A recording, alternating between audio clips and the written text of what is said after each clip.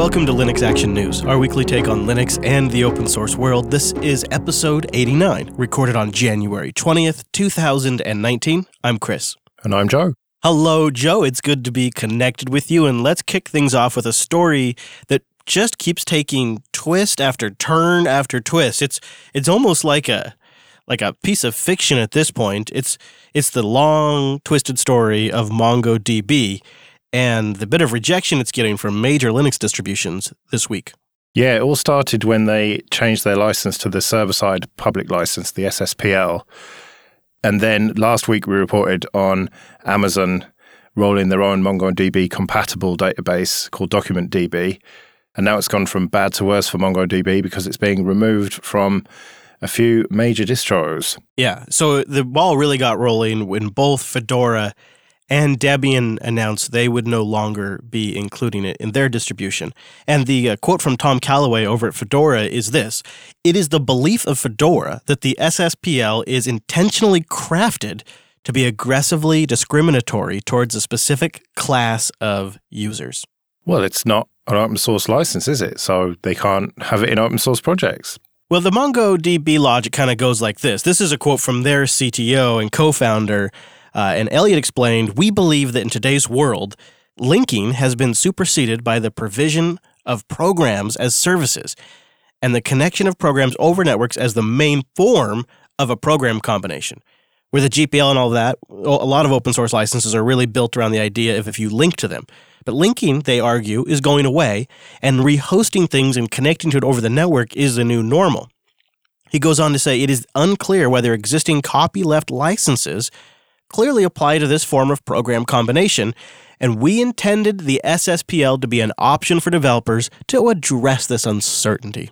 Well, that is fair enough. They do make a lot of good points, but that doesn't change the fact that the way they've chosen to solve this problem is by making a license that isn't open source.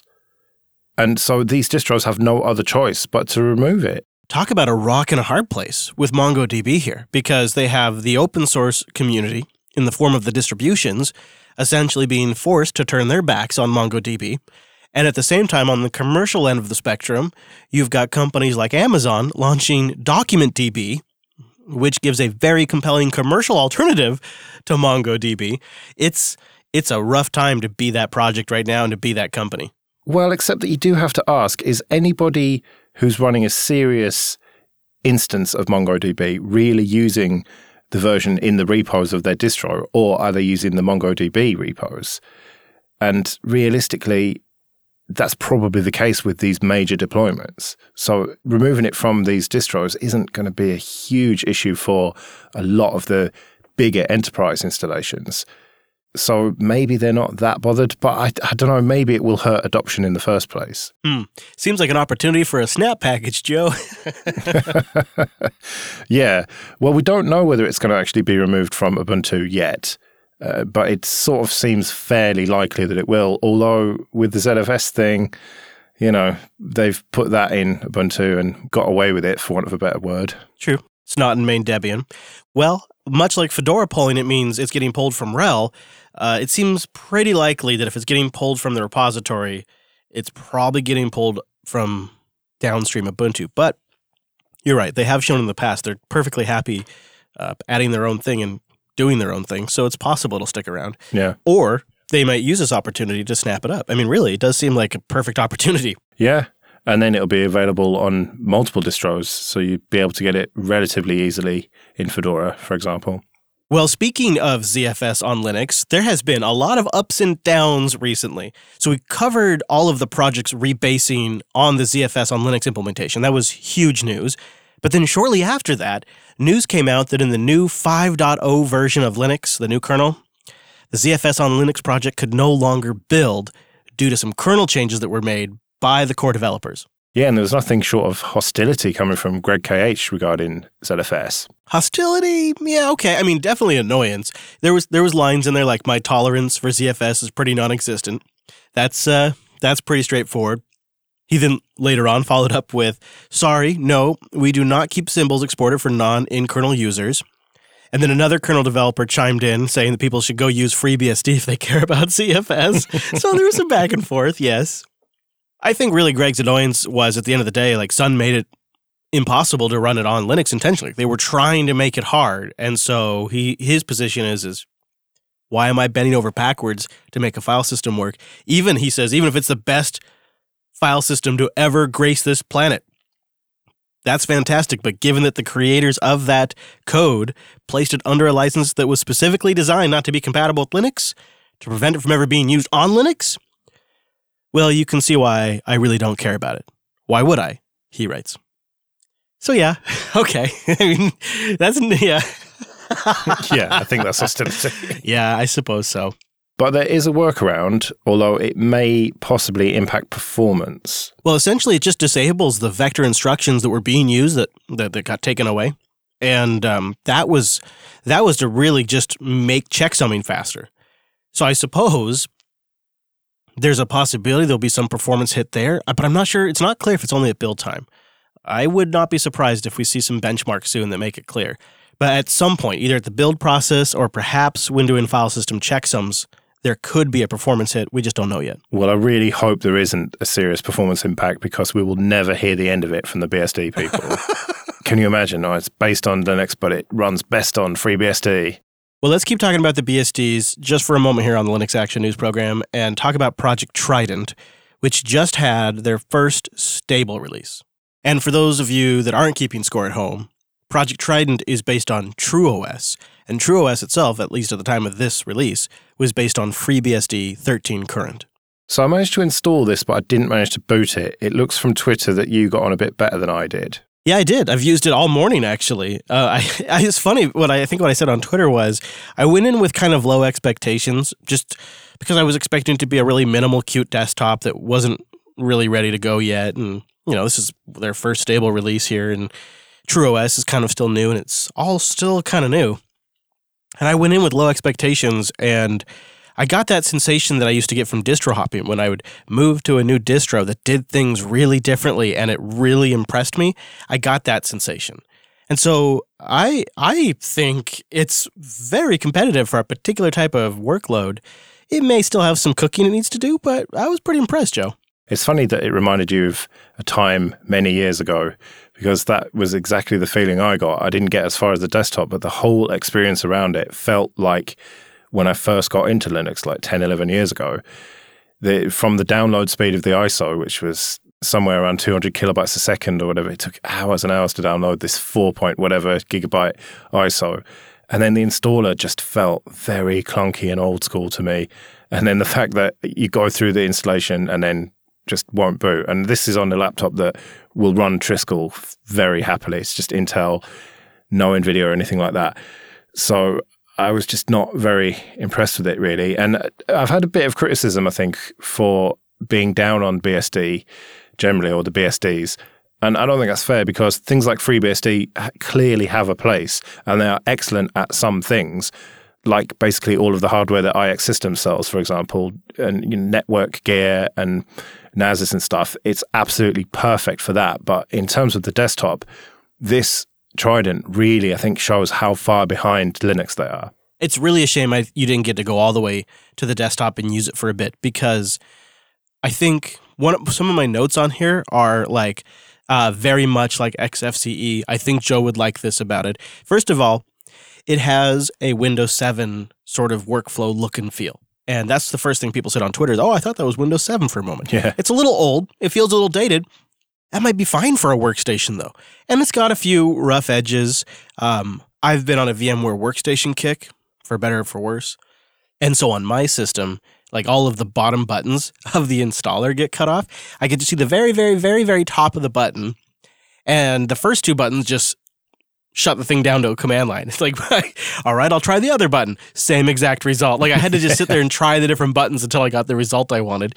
So it took me a while to get through the installer. But once I got it in, a couple of neat things stood out to me. Number one, their file manager is kind of cool. It's got built-in Git support. So you can do Git check-ins and clone repos right in the file manager.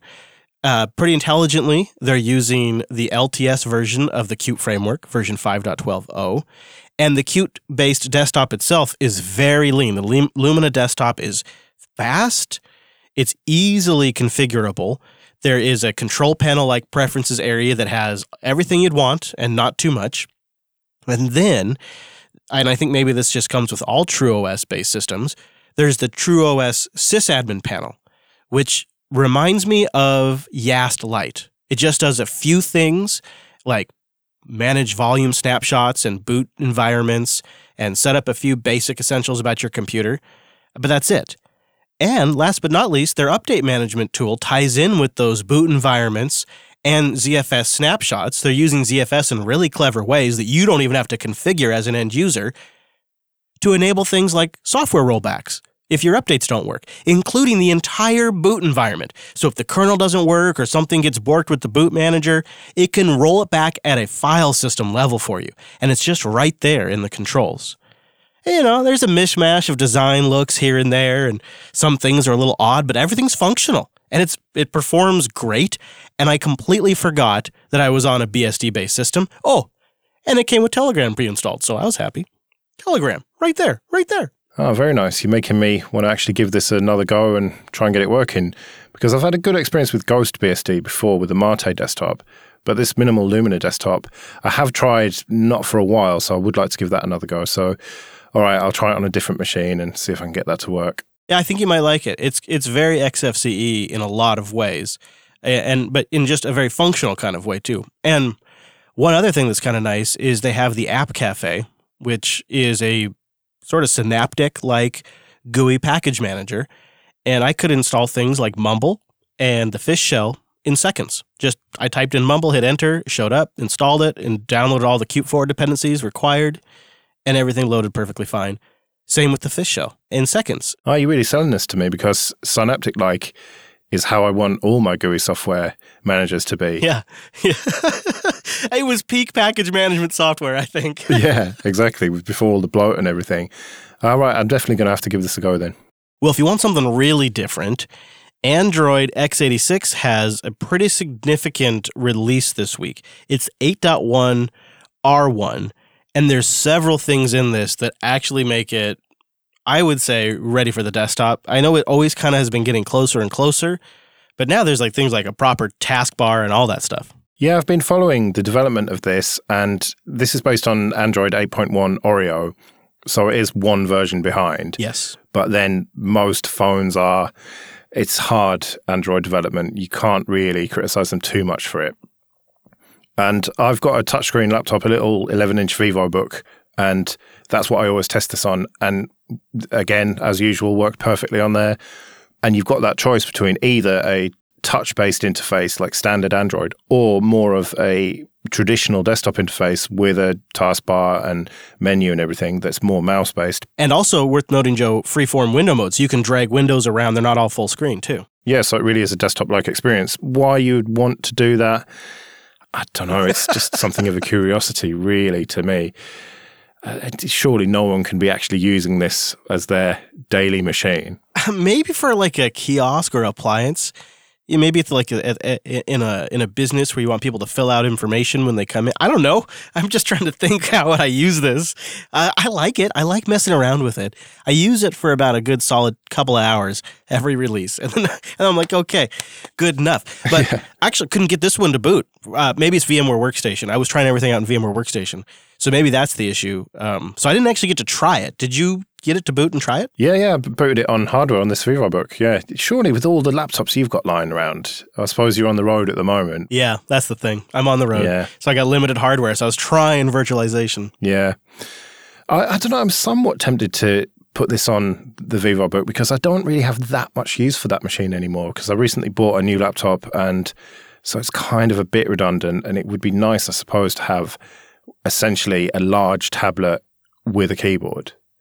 So maybe I'll give it a go. Yeah, I could see it on an x86 based tablet, and maybe it's one of the several OSs I have on there.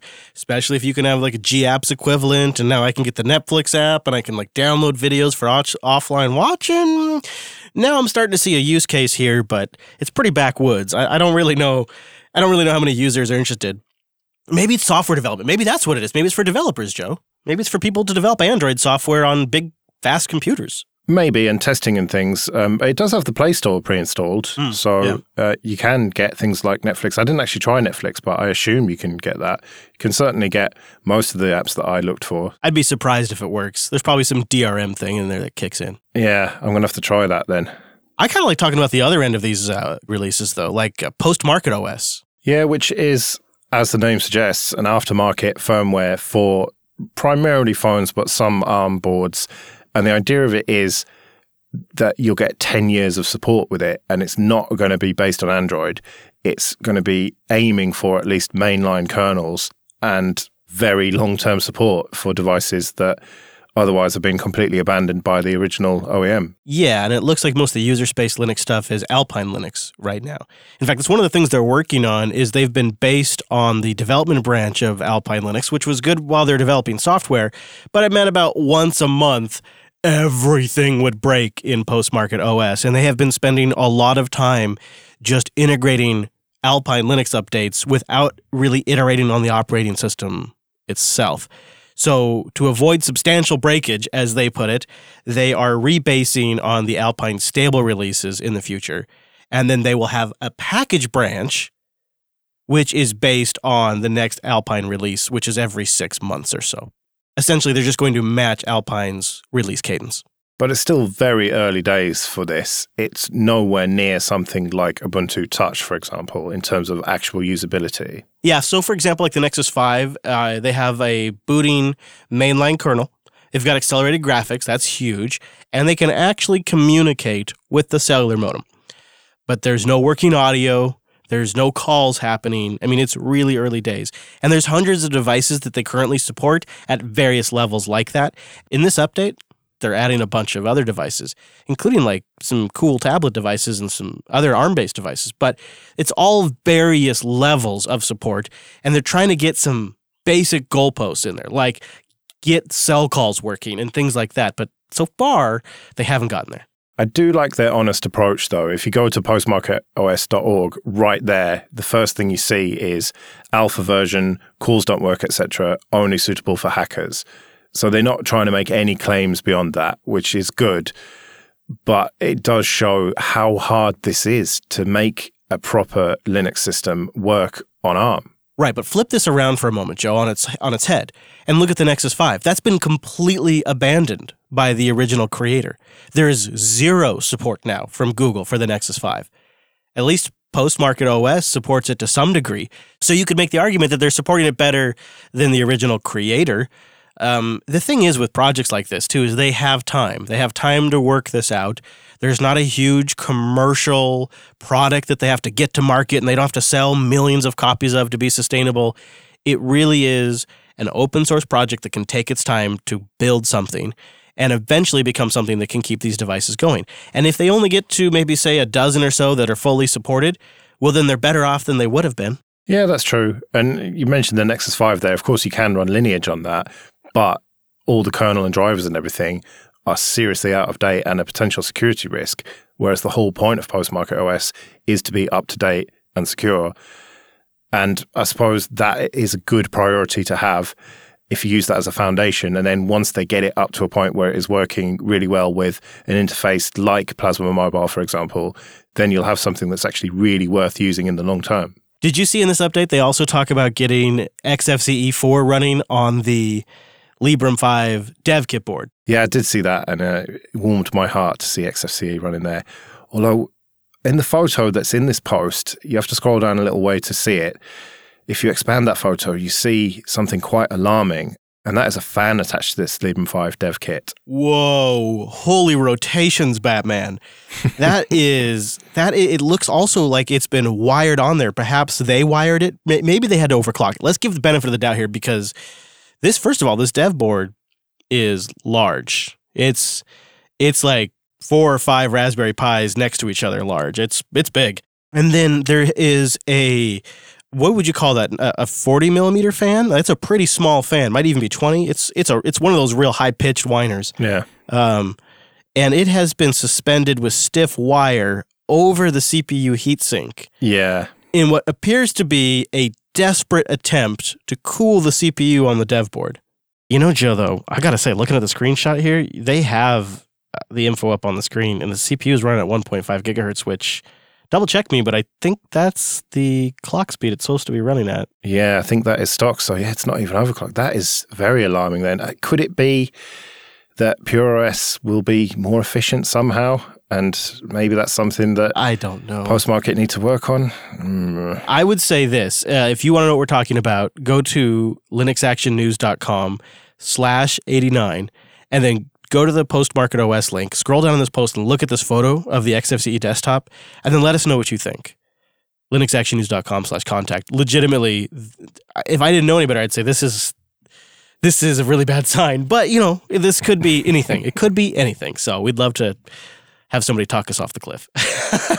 Yeah, well, I'm hoping to speak to Todd at some point soon, the CEO, Todd Weaver of Purism, because we agreed a hot date on Valentine's Day. It's true. That's true.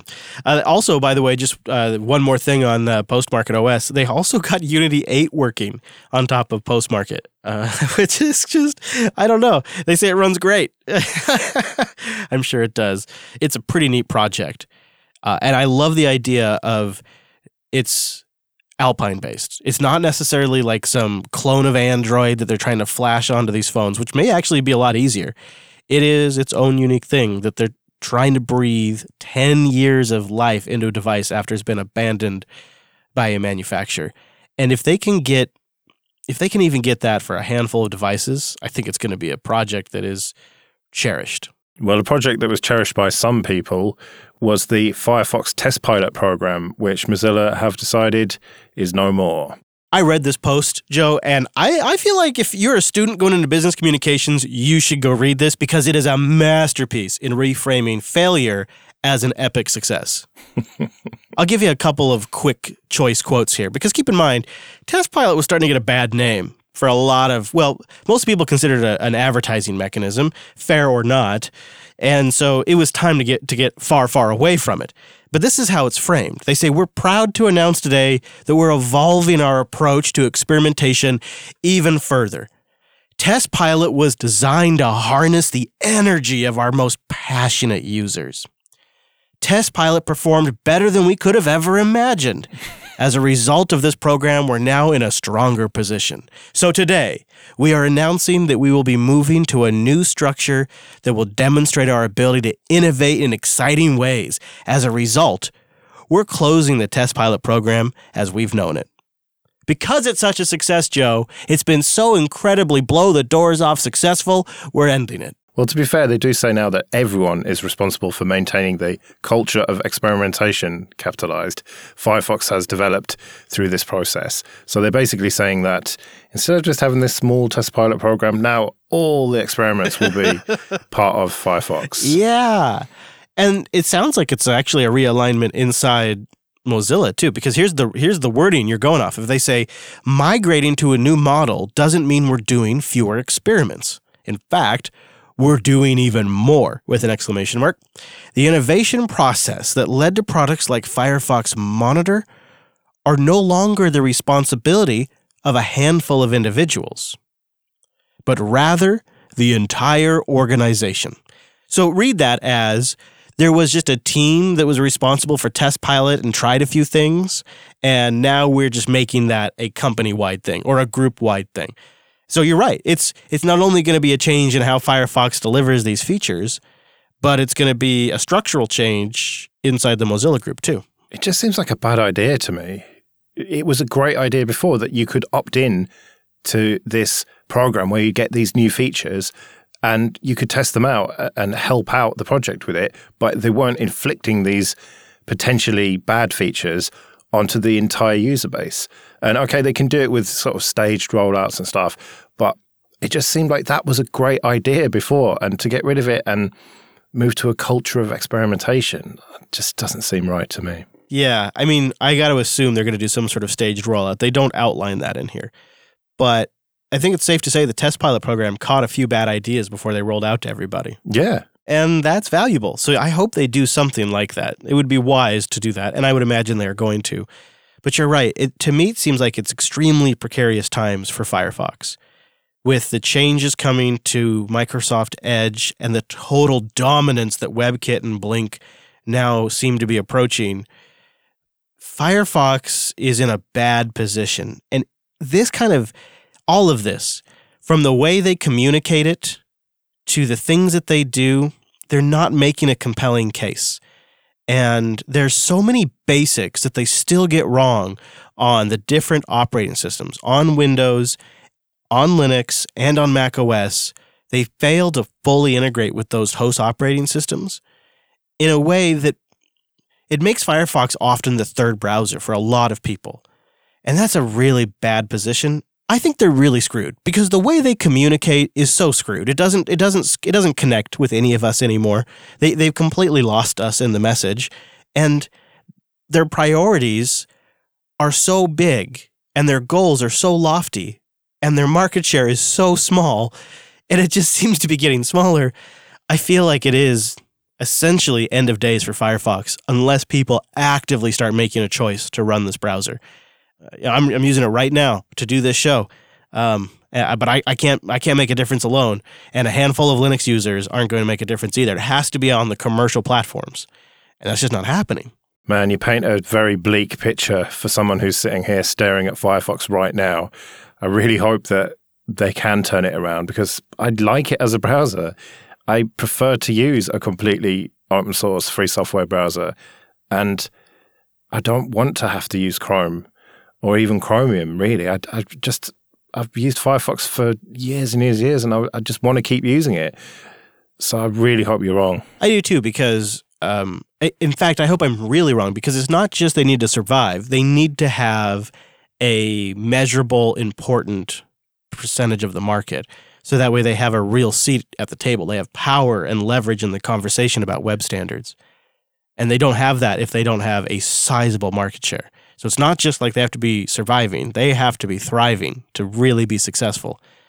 And I think maybe I'm losing faith in the side of Mozilla that doesn't necessarily have its hands on the code as much. I don't know. You just look at all the stories we've covered. But hopefully I'm wrong. Time will tell, Joe. Well, at least they're killing Adobe Flash support in the upcoming Firefox 69. It's funny that you have to say Adobe Flash now. That's how irrelevant it is. You have to kind of specify which Flash you're talking about. I guess so. I mean, it feels like this has been a slow-moving development, but the announcement from Adobe itself was back in 2017 that it planned to push Flash into an end-of-life state. So there's sort of been this 2017 announcement with a 2020 roadmap objective for Adobe. And so this is actually right in step with that. In fact, they're even coming in a little early. Firefox 69 is scheduled to be released on September 9th. So if you are in a corporation using Firefox where Flash is still relevant, I know that's also in education. For example, my kids' schools, Firefox on the machines, and they're using Flash apps. Flash apps, Joe. So they're going to have to brace themselves for this change. And it'll be on September 9th if Firefox 69 ships on time. Well, it's not just with Firefox. It's happening with Chrome as well. Flash is just on its way out. So institutions like your kid's school that are using Flash, this is just going to force their hand. They're going to have to go another route, and it's going to end up costing a lot of money probably to develop these apps and games and, educational games and stuff. So is the world, though, of software, Joe. In fact, it's a reason why schools should be using open source software. Let's be honest, this is where free software is extremely strong, especially in the education sector. And I'll note it's, not just Flash, a lot of great plugins. The whole Netscape API for plugins is being deprecated. And it's just time to go. It's old, it's insecure, and this has been a massive transition for Firefox to make. And in the day and age of HTML5 and everything we've got now with web apps and WebAssembly, there's no excuse. Just switch to something else. And if you're going to switch, a little bit of Linux Action News advice, switch to free software. Here's a tagline, Joe. This is from Linux Action News. Everybody out there can take it. It's all free to the community. The tagline is this: you migrate to free software, and you only have to migrate once. Boom. The sales write themselves. Yeah, stick it on a T-shirt. I like that idea. You should do that real quick, Joe, before we publish this. Or if somebody out there does that, just give us a cut. In the meantime, if you've been listening for quite a while, you know the drill. But if you're new here, linuxactionnews.com/subscribe for all the ways to get new episodes of this here show. And go to linuxactionnews.com/contact for ways to get in touch with us. We'll be back next Monday with our weekly take on the latest Linux and open source news. I am at Chris LAS. I'm at Joe Rissington. Thank you for joining us, and we will see you next week. See you later.